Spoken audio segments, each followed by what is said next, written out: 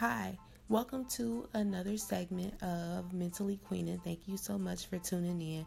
So today's segment is called Like Barbie, and the reason why it's called that is because I am going to talk to you about overcoming perfectionism. And so what I'm going to do is I'm just going to go on Pinterest, and it says how to stop being a perfectionist, because I would like to say that I tended to be a perfectionist and it was very overwhelming. So once I kind of got out of that funk, I was able to be diligent but also not as hard on myself. So I would recommend it. There's nothing wrong with being diligent, but there is you want to be careful with wanting to be a perfectionist. So first it says appreciate the process. So this is how to stop being a perfectionist. Appreciate the process. Divide your attention between both the journey and the results and appreciate both aspects. So just be patient with yourself, basically, is what that is saying. Number 2, stop comparing yourself. This is the time to do it. It's time to take power away from everyone else and create your own version of perfect. So basically, again, that perfect word, you have to realize that you are here to be the best you that you could possibly be. Mess up on purpose. If you are constantly worried about failing or falling short of your perfect standard, try the opposite. Number 4, play it out. Ask yourself, what's the worst that can happen? Number 5, become friends with good enough.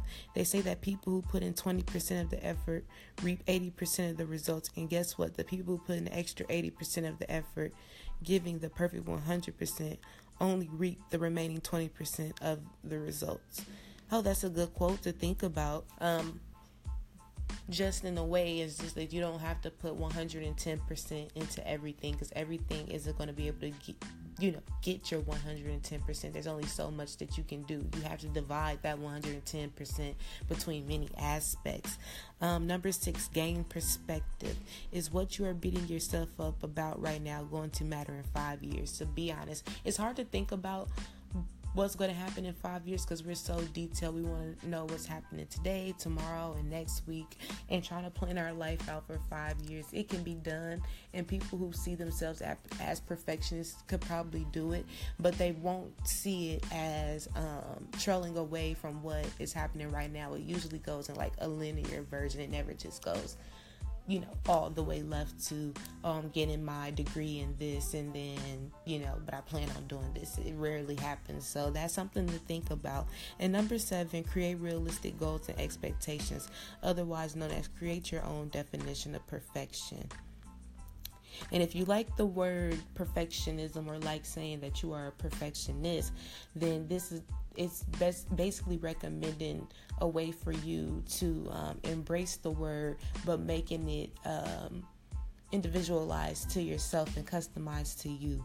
So how to overcome it? Be aware of your motivations for perfection. Recognize that ideals are directions and not absolutes. Respect and love yourself. Focus on the big picture. Focus on what can be done. Forget what is already past. Delegate and let go. You don't have to do everything yourself. Enjoy the entire process.